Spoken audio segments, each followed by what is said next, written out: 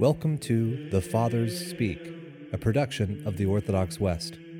Each day, Father John Fenton reads a selection fitted to the Western liturgical calendar from one of the Fathers of the Church.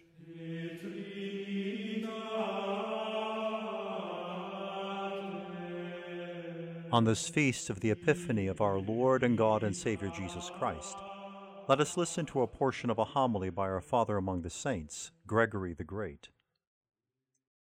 Dearly beloved, as you have heard in the Gospel, an earthly king was troubled when the King of heaven was born. Earthly greatness is thus brought to confusion when the majesty of heaven appears.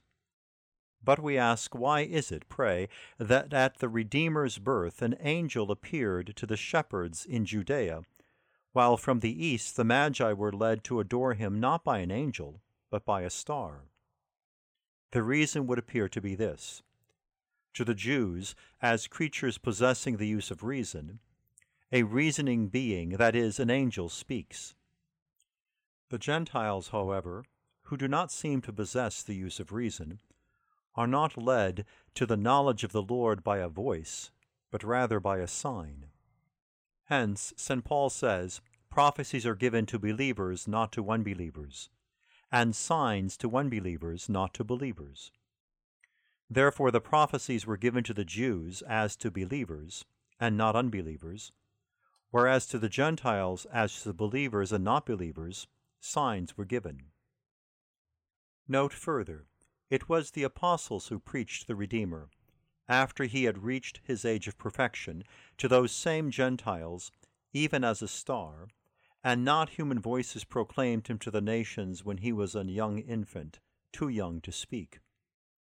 Surely common sense demands that the tongues of men should proclaim the Lord and his teaching, even as voiceless elements proclaimed him before he had begun to speak. With all the signs which point to the birth and death of the Lord, consider how stony were the hearts of those Jews who would know him neither through prophecies nor through miracles. All elements in nature testified that their Creator had come. Let me indicate them in our everyday fashion. The heavens knew that he was God, for they sent a star to herald him. The sea knew him, for it bore up his feet upon it.